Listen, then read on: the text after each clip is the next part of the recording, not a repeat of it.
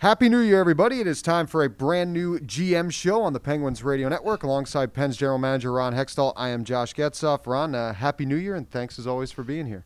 Happy New Year to you as well. Great to have you on. And 8 wins in a row for your Penguins. The most recent wild one, as people who are familiar with Pittsburgh know, the Kennywood amusement park has the roller coaster called the Jackrabbit.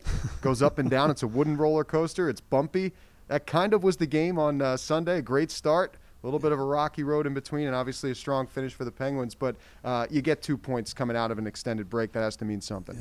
Yeah, it does, and it's always hard. We get up to a 6-1 lead the first period. I mean, it's human nature just to let down there. And I actually thought the second period, I was a little bit worried about the second period, and we were decent in the second period, and then the third period we got what I thought we might get in the second. It's you don't like it. Certainly we had to learn from it, but it's one of those things that the other team starts pushing, and they get a lucky goal at the start of the period, and things start to go the other way all of a sudden, and now we're back on our heels and we're not playing our game. So then we had to kind of get our back on our toes and get going again and end up finishing it out. But it's certainly, we were excited about the win, but we weren't excited about the way we won. This Penguins team has established themselves, particularly in this 8-game win streak, as one of the better defensive teams in the league. But then you look at a game like that, 13 goals total, 8-5. It's got to bring you back a little bit to the mid-'80s, late '80s types of style of games and scores that we saw. Well, yeah, I get a few nightmares here in Pittsburgh, too. Don't kid yourself. Yager and Lemieux and company, it wasn't exactly easy coming into Pitts, so I know all about those games.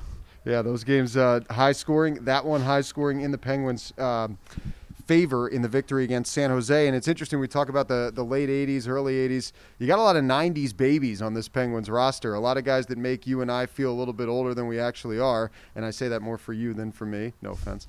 Brian Rust, a guy born in 1992, Ron, comes back into the lineup. Career-high 5-point game. He gets the hat trick. You tack on the 14-day break for everybody, but then it was 11 games on top of that for Rust. How did he look in your mind? Points aside, obviously a strong return. Yeah, no, he looked really good. Obviously Brian's a very good player and a guy we value very highly. And, Sid is not an easy guy to play with because Sid's so good. And reading off of Sid sometimes because his hockey sense is so elite.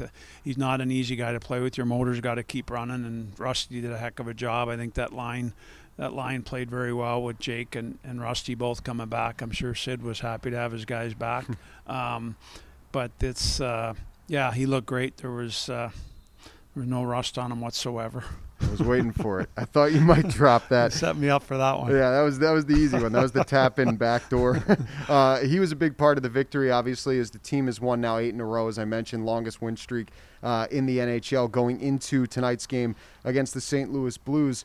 When you look at this group, and I thought it was interesting, Chris Letang said it in practice on Tuesday, that it's kind of you don't really realize or understand what the potential can be because you haven't seen the potentially full lineup together yet this year. But how do you assess things now past 30 games into the season? You've won 8 in a row. You're on the cusp of the top 3 teams in the Metro. They keep winning as well. But right in the mix as far as, I guess, contender status is concerned to this point in the season. Yeah, I think when you look back at our injuries and COVID, and everybody's had a certain amount for sure, but there was a time where we had, Sid and Gino and Carter out at the same time, your top 3 centers, and, we pieced things together and guys battled through it, and the whole cliche of next man up. Our guys have done a really good job, partly obviously because of our depth, and we've just had guys stepping up on different nights, whether it's Rodriguez or Heinen or Rusty the other night, Teddy Bluger's line with Zach and Brock. Like, we've just had guys kind of step out. Dom Simone's done some good things. I mean, you just look at it, and guys have stepped up when we've needed them. Our D there, we had I think 3 guys on the COVID list at one time, and guys filled in and did a really good job. So I really like the chemistry we have within the group, and really excited about getting Karts back and getting Gino back, and Zuck probably a little while after that, but Zuck back. So really like the look of it, and hopefully we can, touch wood, stay healthy. I'll do that as well. Penguins look to continue the momentum here in 2022. They'll host the St. Louis Blues later on tonight, and much more to come here on the Penguins Radio Network. This is the GM Show. Welcome back to the GM Show. Penguins General Manager Ron Hextall with us ahead of the Pens matchup against the St. Louis Blues this evening. And Ron, I know we won't see Evgeny Malkin tonight, but I think we're all eager to see him back in the Penguins lineup. And I think when we look at the short strokes here, the days are getting shorter as far as the number of days between his return to the lineup and when it could likely happen, and where we sit right now. Obviously in practice here for the better part of the last week, looking pretty good for the Penguins in the process. What do you anticipate as far as the timetable for his return to the lineup? I know he had said 10 days last week, but we obviously don't hold anyone to what they say. Yeah. Things are always kind of fluid. Yeah, I think now we're talking days now. I'm not exactly sure when. We'll see what Doc says, see how Gino feels.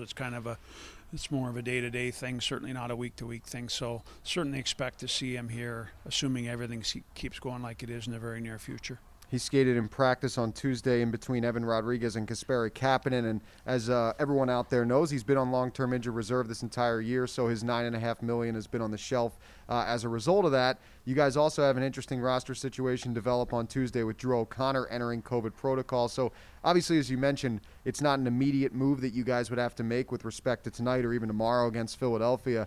But when that does come, when the time does come for Evgeny Malkin to get back in the lineup, how do you anticipate working the cap situation for the team at that point? Yeah, it's having Gino's 9.5 obviously has made it easier to call multiple players up. However, you have a 23-man roster, so we got some work to do here in terms of getting down to a 23-man roster and getting, with Gino in, depending on what scenario, we don't have a whole lot of space there, but hopefully we'll have 14 forwards and 7D available. And whenever he does come back, that'll be a good problem to have for you and your staff. Yeah, he's looked really good too. Like, he's been skating here for a while, and he's skating really strong. So we're very optimistic about Gino right now.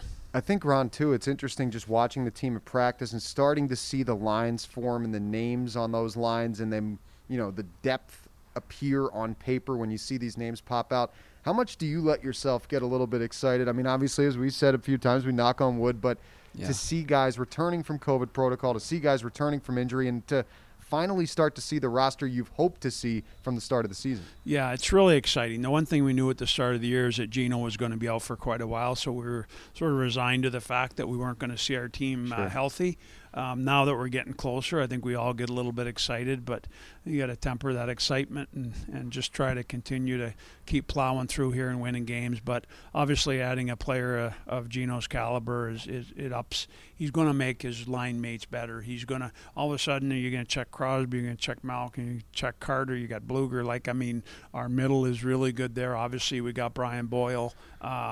Our wingers were deep on the wing, so we're real excited about seeing our team healthy, and hopefully that dream comes true for a while.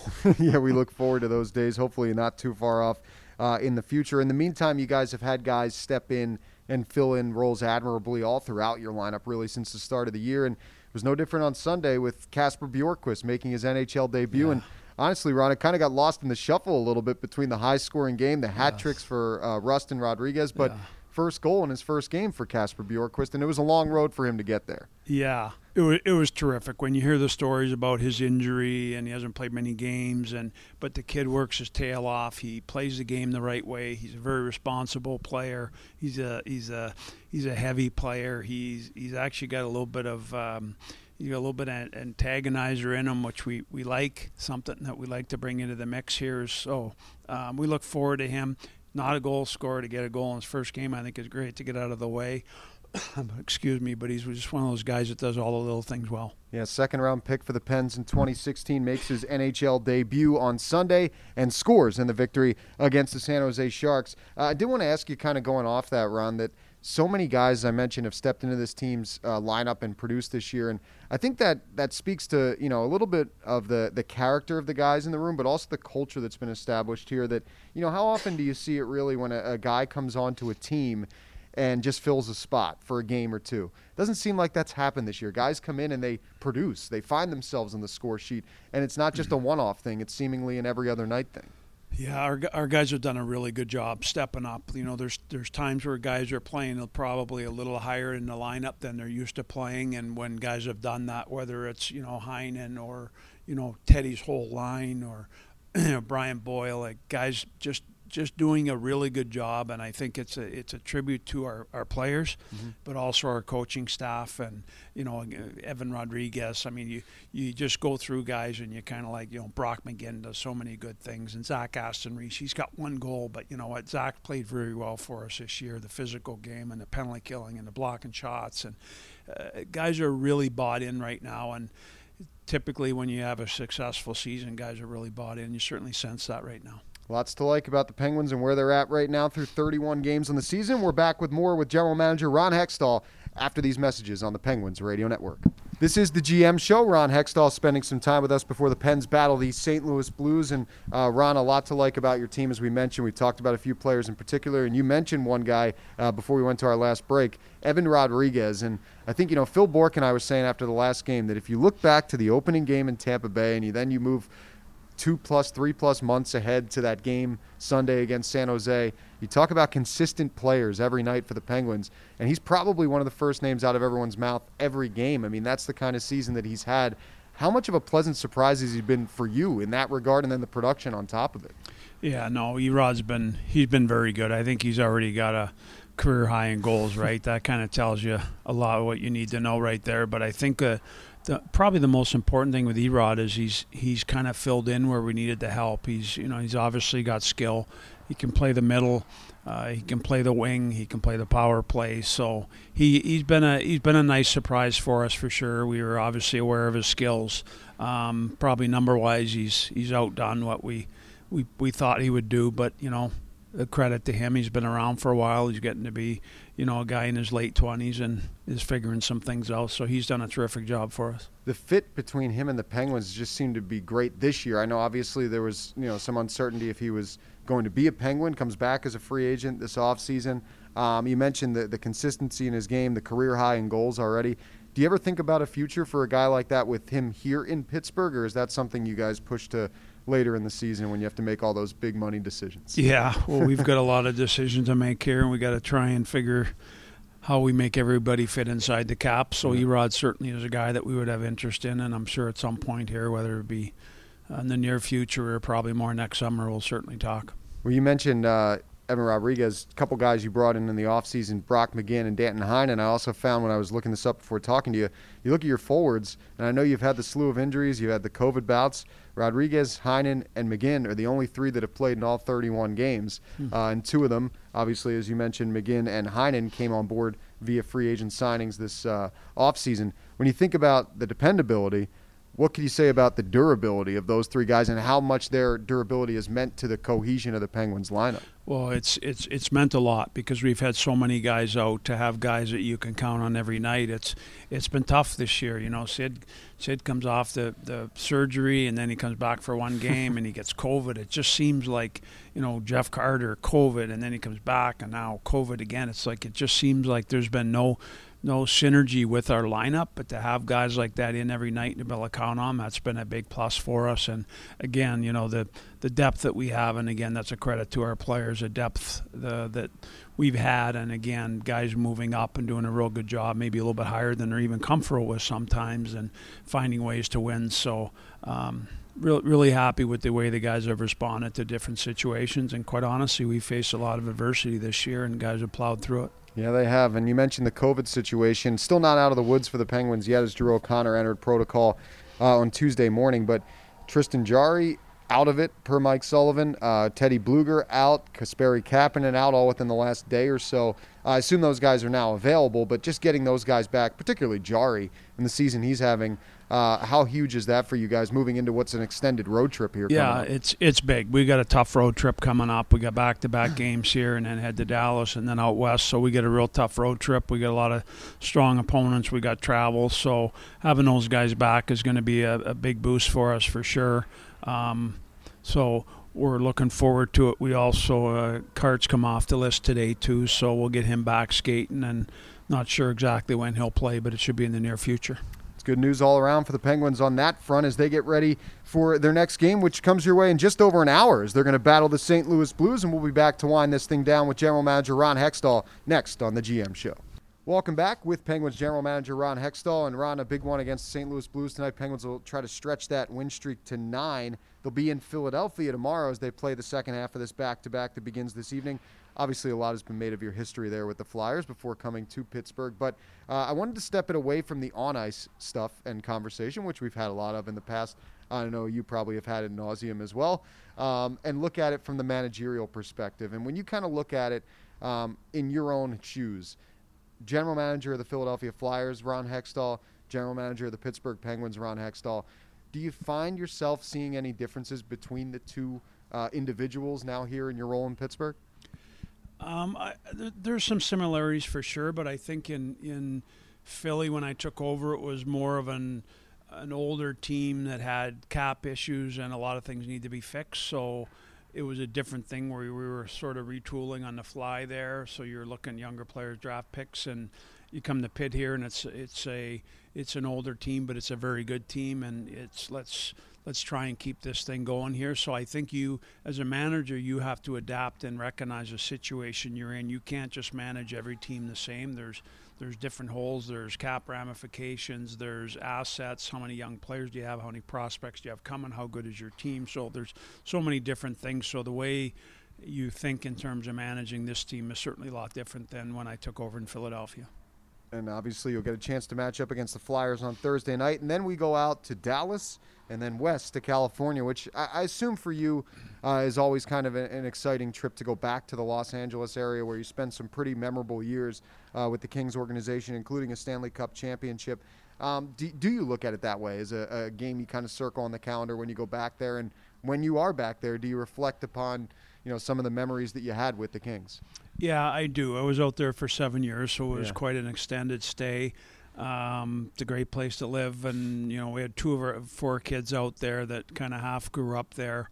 And we took over a team that wasn't that great, needed to be kind of rebuilt it, and to see that team go from one of the poorer teams in the league to winning the cup in 2012 there was really exciting. I mean, anytime you have a chance to win, obviously it's a great thing, but just seeing the whole process through and kind of seeing what you built all those years, kind of reap the benefits of it was awesome. So yeah, I have a lot of fond memories. I got a lot of friends out there, and I always look forward to going out. Yeah, Dean Lombardi at the helm there in LA. I assume that's a guy that's made an impact on your career. Anything else from that experience that's kind of shaped you from the management front since then? Well, I think, yeah, for sure. Like when I was in Philly prior to that, it was kind of every year about just trying to win, and to go out to LA where we really had to rebuild it. We rebuilt the whole infrastructure of our staff. A lot of new scouts, a lot of new people, a lot of hiring minor league coaches. Like it was an upheaval there, and I learned a lot from that. The hiring, and then also building a team, which we never really did in Philly. We just kind of kept trying to add, and so for my education, it was terrific. I enjoyed my time.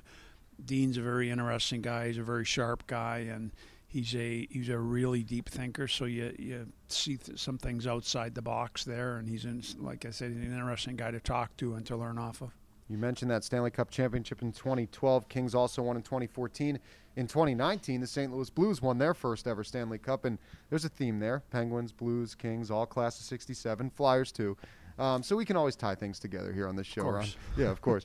But you mentioned, the Kings, and obviously we move over to the St. Louis Blues, who are the next opponent for the Penguins. And just looking at this team on paper, it's a lot different than the San Jose Sharks team that was in here on Sunday. It's a big team, a heavy team, but also a fast team and a pretty skilled team. And I know that sounds kind of cliche, but they really do seem to check every box for what the Penguins are going to face here tonight. Yeah, it's going to be a tough game. I think when you look at some of the top teams in the league, St. Louis is certainly be in that group. Watched them the other night, the Winter Classic there. They were pretty darn good team, so we're going to have to be ready to go. And I think these types of games, you look and it gives you a little bit of an assessment where you're at as a team. So we all look forward to tonight's game. I was looking at that game. You mentioned the Winter Classic. I did want to ask you, I think it was minus 19 at ice level. That's like child's play for Brandon, Manitoba outdoor hockey, right? Or that's September. That's nothing. Are you kidding me? They kept saying how cold it was. I'm like, that's not cold. Yeah, you are cultured. You are weathered with that. One last thing for you. The guy down on the St. Louis bench tonight, I assume you know pretty well, Craig Berube. Anything you can share as far as maybe your opinion of what he's evolved into as a head coach, getting a second crack here in St. Louis and obviously winning a Stanley Cup, making the most of it. Yeah, first of all, he's a terrific human being. I got a ton of respect for Craig Berube, but it's funny because when you see him as a player, I mean, he was a heavyweight. I mean, that's what he did, and he wasn't a great skater. He certainly wasn't fast or anything, but he knew how to play the game. He knew how to get pucks out. He read the game well. Like, he was a much smarter hockey player than a lot of the enforcers back then. And you could almost see then he had a strong belief in himself. Not cocky, but he had a strong belief in himself. And I'm not surprised the success he's had. He's a very good coach. And like I said, I know his players would have a ton of respect for him. He did everything he's asking them to do. He's a very calculated guy. He's a sharp guy. He's got good poise, but he's a demanding guy as well. So again, I got a lot of respect for him. I think he's one of the top coaches. But you never really feared him coming down the wing with a shot in practice? No, I used to laugh at him coming down the wing. But if he dropped his gloves, I wouldn't be laughing. Yeah, right. You run the other way. Me too. That's great.